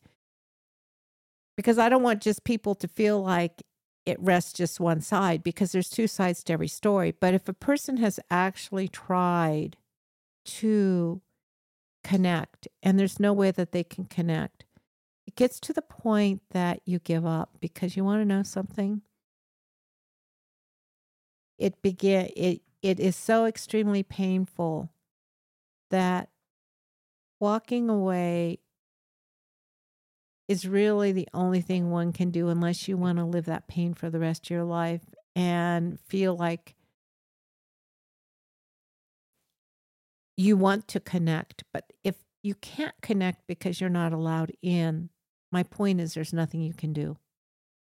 And I think that it's really, I think it's something to ponder, like, about just everyone to take a moment and think about that. Is there someone that you really have cast out of your life because their belief system is different than you? Or why did you cast that person out of your life? Or why? Because the point is, you can still save that, meaning that you don't have to agree with that person. But the words that could be exchanged could be kind of an everlasting thing within you that could bring peace and comfort. Life is not, I realize that I'm an idealistic person, and that's not the way life is, and I understand that. But I also think that after seeing this movie, it was really tragically sad how alone each of these people were in their own world when they were once a family, and how judgment and differences of opinion and all the things that maybe weren't that big, that seemed that big at the time, grew into this big whale, right? This big, huge disagreement that seemed like, no, I'm not going to go back and revisit that because I'm done. But I'm just saying on both sides, I think it makes you, at least it did make me, it made me stop and think about, whoa, wake up. This movie has a lot to offer for everyone. It's not just if you get the depth of pain. It's really about who has it been in your life that maybe you've judged and cast out of your life. And I think that is so strongly revealed in this movie with so much emotion and so much. It's brutal. It's it's the brutal truth of it. I mean, that's what it is. And that's why I said it was the most emotionally mature movie I've ever seen, because we don't want to talk about that stuff. We want to just bury it and let it go because it's too painful to hang on, and it's too painful to look at that. Yeah. You know, here's the reality. We're all human. We all suffer from similar afflictions. The dynamics of our relationship and the stories we tell ourselves about these relationships and why they haven't worked or whatnot. This is inherently the human condition, right? None of us are perfect. None of us are without our flaws. Like, I've always been a person that's a proponent of behavior shapes outcome. We are not always in control over how others react to things, but we ourselves have a vote in the way we choose to react to situations. And also, as part of the human condition, we're also very pain averse. We try to, whether it's burying the pain or staying away from the pain, when sometimes processing something, you have to go through the pain in order to move on from it, to not carry that with you. And, he was carrying the burden of all that to go from being that heavy to, once that emotional burden was lifted, the physical burden was lifted too. But the other thing too, I think, is that I think it's okay to set up boundaries in your life when you've determined certain things haven't worked for you, when you have worked towards something, when you have tried to mend something, but it's not your job inherently on your own to fix situations. I think it's important to do your part, but it's sometimes important to divorce yourself from relationships that are not helpful and to not feel guilty, especially if you've put, you do diligence into trying to make things work. And but the most important thing beyond that is this movie, I think, typifies, demonstrates the hurt, the misunderstanding, the dynamics between people when people are oversimplified. Mm-hmm. I love what you just said there, because and judged. One thing of judgment is not necessarily that person, but they can be defined. A person can define a person And the through stories were one told. thing, or the stories were told. And from that one thing decide, oh, no, this, I don't even want to be with this person. Because of the judgment that's passed on, no, I can't, I don't, in other words, that judgment, that the way that they perceive the person to be, that judgment just on the one thing becomes so huge that they don't look deeper into that person. It's just that maybe that one person believes differently than they do. So homosexuality, religion, some of those politics, any of those big subject matters that create or can create a lot of chaos in a family system becomes the reason why. Is that really the reason why? Or Is it worth it? I guess what I'm saying is innately, isn't it more about who that person is? That's the most important thing. To look who that person is, not maybe their belief system, but maybe just to look at who that person is. Is that person a good person? Number one, is that person? Well, that's what we do. We say good versus evil. Us versus them, and they're bad and we're good. Here's the thing. But see, what I'm just saying, does that person show good deeds? Is that person kind? Is that person, even if you disagree with the person's gender for sexuality or their religion or whatever, is it worth the relationship because of that? Was my point. Because they might be a homosexual, I will not hang out with you because you're a homosexual and I think that you're going to go to hell for that. I'm just saying, as an example. Or you don't go to the same church as I do, so guess what? You're not going to be saved. Judgment, right? Right. Well, and think about this for a moment. When Charlie and Mary have that final argument, why did Mary keep Charlie away from Ellie? Simple. I thought you would think that I was a failure to tell you about the fact she wasn't doing well in class.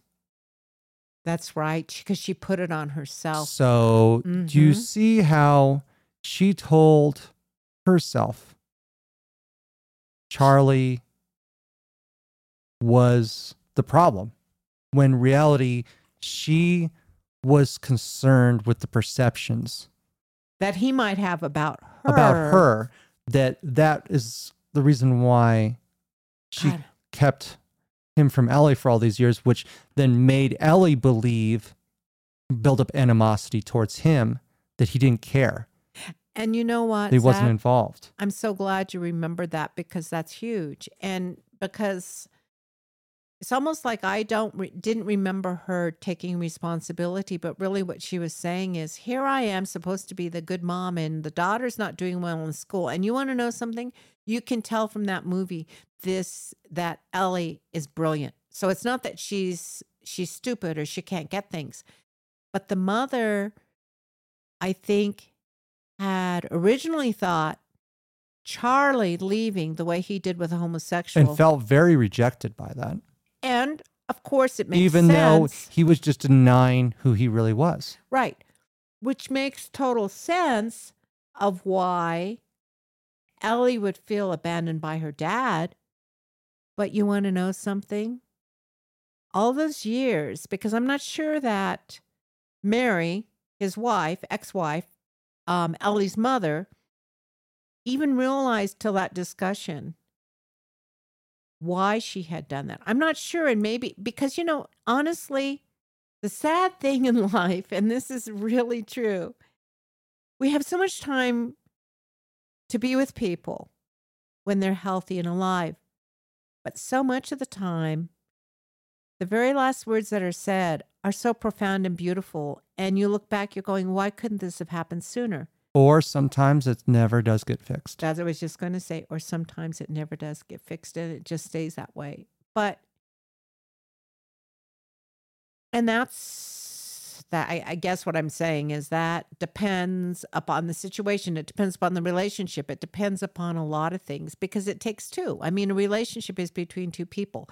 But if you have one person who's just trying to relate to a loved one but feels rejected because of something about them, like you said, Zach, there's no way in hell they can change that.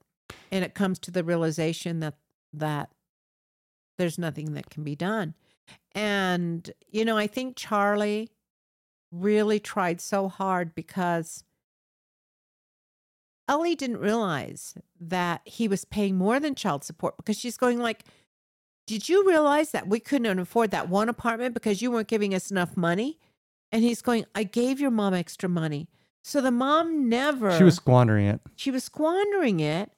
And she wasn't honest enough with her daughter to even tell her. But of course, when you've got, I'm just going to say, when you're drinking alcohol, you know how damn expensive alcohol is?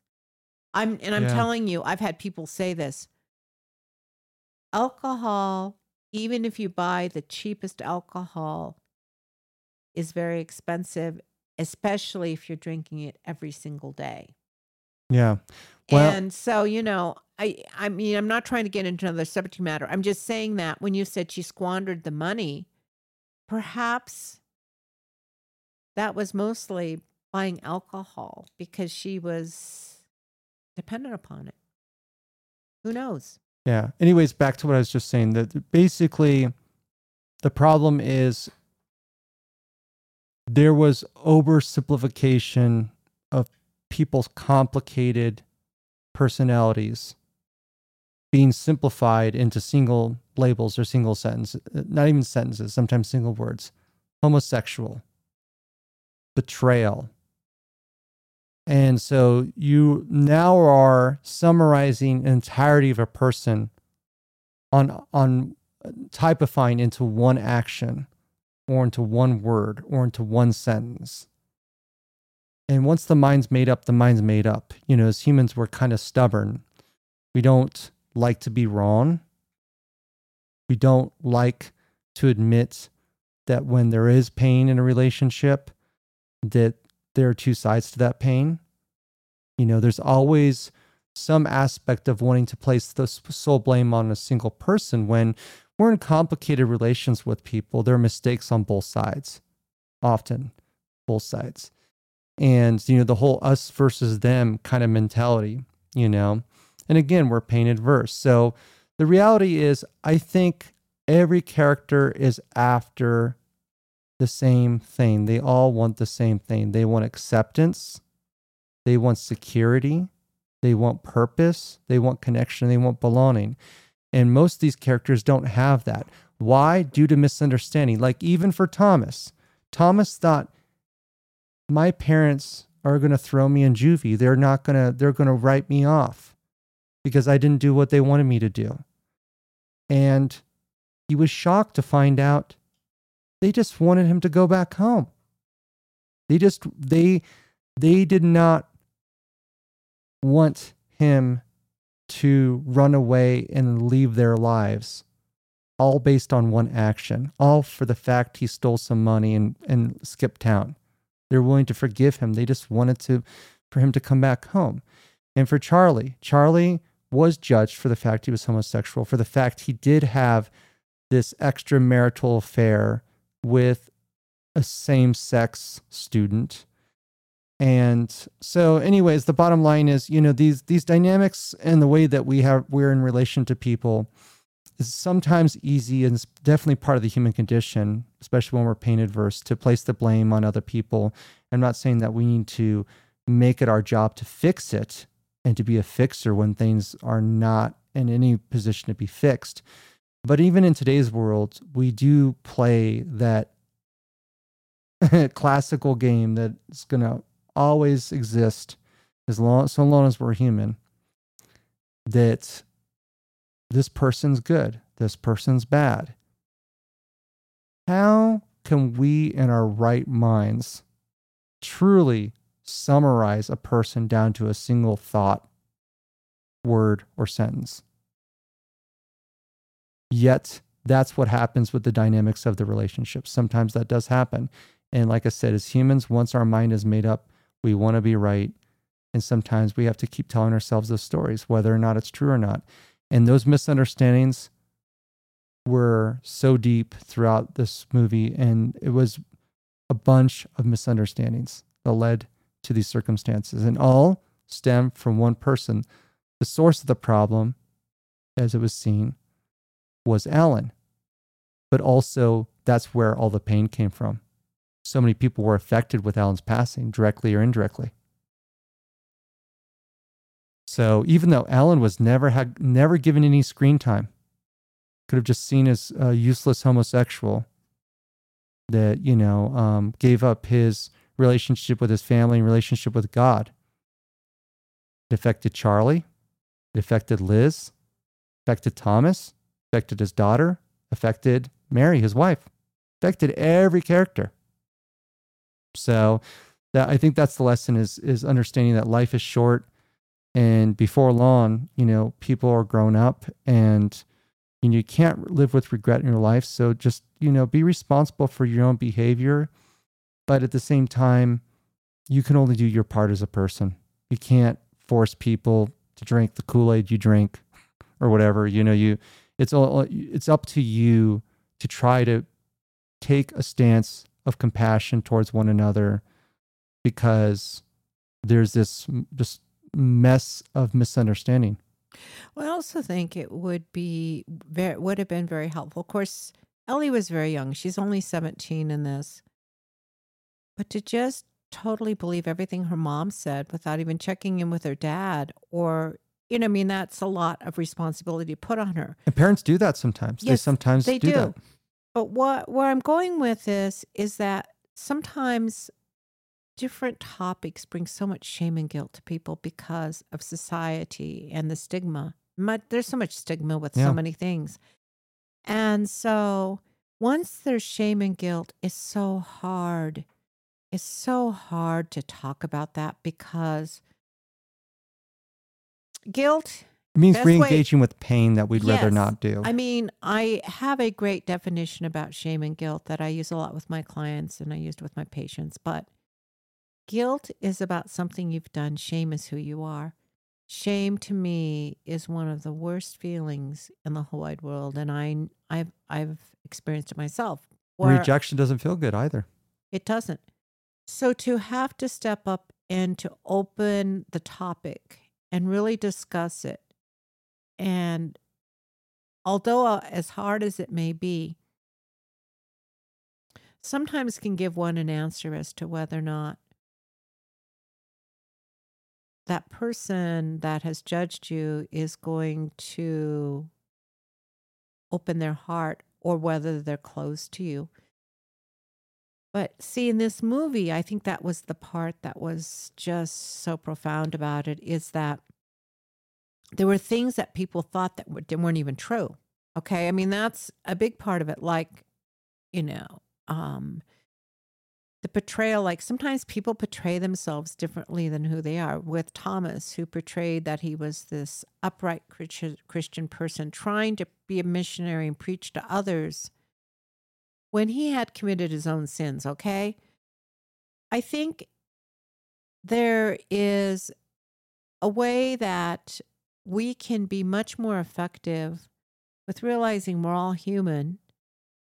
And like you said, Zach, being able to say what we want to say openly and honestly, and to not be ashamed of who we are. And the people that do not accept an individual for who they are, you know something? Then I say there's nothing you can do, because you could contort yourself, you could change. You could try numerous times. It's not going to change the situation. It's that other person that has to decide whether or not they want to take a deeper look and really consider the decision they've made. And so I just feel like there was so much misunderstanding, because there were just like these thoughts of like, yes, it was true. Charlie did have an affair. Charlie was a homosexual. Charlie did leave his daughter. Charlie did, but you know what? I like Charlie. I like Charlie's heart. His heart spoke about honesty. His heart was open. He was deep. He wanted, I guess his expectations may be high for his students, but he wanted them to be successful in this world. But you know what? It came back to honesty. I don't think Zach, help me with this one. I don't think there's a line in this movie or a time in this movie where Charlie was not honest. Can you think of anything in the movie he was being dishonest about? I think he was totally pouring his heart and soul out throughout the whole movie. I mean, okay, he might have been avoiding going to the hospital, okay, but he knew inside he was dying. I'm just saying, honesty-wise. Well, he let it happen, though. But that didn't make him dishonest. He kind of did. Why? Because he could have avoided letting things get that bad. He didn't think about the fact that his death was going to hurt people the way it did. But that's not being I think that he... Well, yeah, but you understand is... I mean, it depends on how you look at it. I've got a few other things I want to say, and we're getting close to 2 hours. Just wanted to give you a date. No, I'm just saying, though, I think he spoke from his heart when he was dying. Too bad that's when a lot of this happens.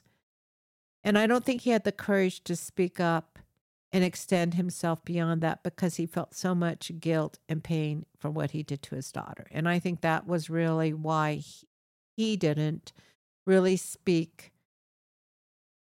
communicate, is because he was shrouded in shame and guilt, is I guess what I'm trying to say.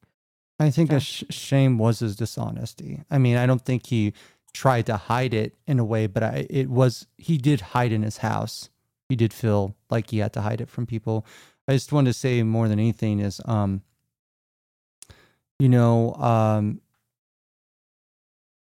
everyone in this movie wanted to be accepted. But every character also needs to have their own self-accountability. And more than anything is just to understand that there's strength in vulnerability and strength in compassion. If we can be wise enough to understand there's an opportunity there, and sometimes emotions and those things run deep, and they over the course of years, if not decades. And it takes putting a lot to the side to decide that you're not going to be angry at someone anymore for something that you can't change, that it's their behavior, So. Well, and I think the one last thing of what you just said there, it's so important that a person that is angry, a person that's upset, to let that go and forgive the other person, not really say forgive, or you go and say, I forgive you, but to let it go, because that is the compassion we have for ourselves, is letting go of some of those things that hurt us so badly and move forward in our lives. Yeah. And I just want to say more than anything, I think this movie did a really good job capturing the dread that one feels when going through grief and loss, and just situations that are out of your control, in your own life. And as humans, we tend to internalize this. We tend to blame others, blame ourselves. If we're not creative, we're destructive. And, that's where the vulnerability and being compassionate, giving people the benefit of the doubt. Some people may not deserve that. Okay. They might use that and abuse that, but in its purest form, there's something transformative that can happen if we give people the benefit of the doubt, as long as we don't let that go too far, that we don't have any sense of boundaries. And so I'm just saying, even something that was well characterized over the course of decades it's always worth a second look just to make sure on occasion, rather than having our mind made up about something, because we could be completely ignorant about the true nature of something with having not experienced it ourselves. As humans, if you haven't walked it, it's best to not make a judgment about it.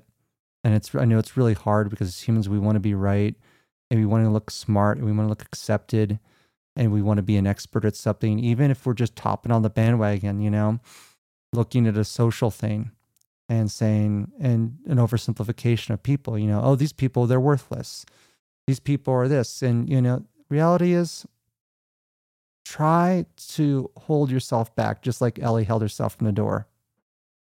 Instead of walking out, again, does not mean it's your job to fix it, but it is your job to show up enough there for yourself. You have a sense of closure, you have a sense of peace in your heart, because there's so many things in life that we don't have control over. So why don't you take control over the things that you do have control over? And the last bit is the things that you don't have control over, you have to accept it. You have to let go. You have to accept the fact there's some things in life you're not going to have any control over their outcome. And that's just the heart of it. Mm-hmm. So true.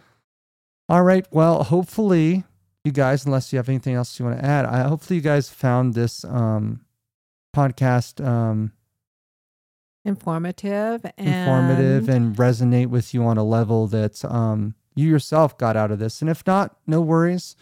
To each their own. I don't think we claim to be experts in things. I do think that we do understand what grief is like. I think we could resonate with the dread that these characters felt, and the misunderstandings, and it just, I guess, the disappointment sometimes that comes with life. I totally agree. Go ahead.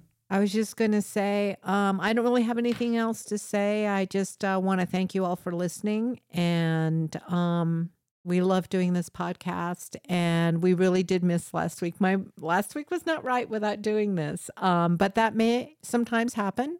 We are humans, and sometimes those things happen. And right now, actually, I feel as though I'm coming down with a really bad cold. But I was determined to do this podcast tonight because last week seemed kind of empty without doing it. So I just want to say peace and love to all of you. Looking forward to another podcast, hopefully next week. And in the meantime, take good care of yourselves. Yes, be well, be gentle, be kind with yourself and with others. Understand that we're all human, and we're all trying our best. Some of us don't understand what the best means and what it means to be vulnerable and compassionate towards other people. Just gently try to remind one another without being judgmental. Give yourself grace. Yes, and give others grace. And give others grace. And in the meantime, peace and love. Peace and love to you guys. Check us out on the web, polychromatique.com. Of course, as always, Apple Podcasts. Rate and subscribe. I guess it's not subscription anymore. Follow our podcast on there would be helpful. Again, apologize for the bit of us falling off the map for the past couple weeks, but we are back, and we will be back as we're able to. We'll try to get back to our commitment of weekly, and just know that we've missed being on the air, and we're happy to do this podcast, and we're really excited to talk about this. So I'm sure we'll have some other topics that come up. Creative lulls happen. All right. Peace and love, guys. Until next time. Take care.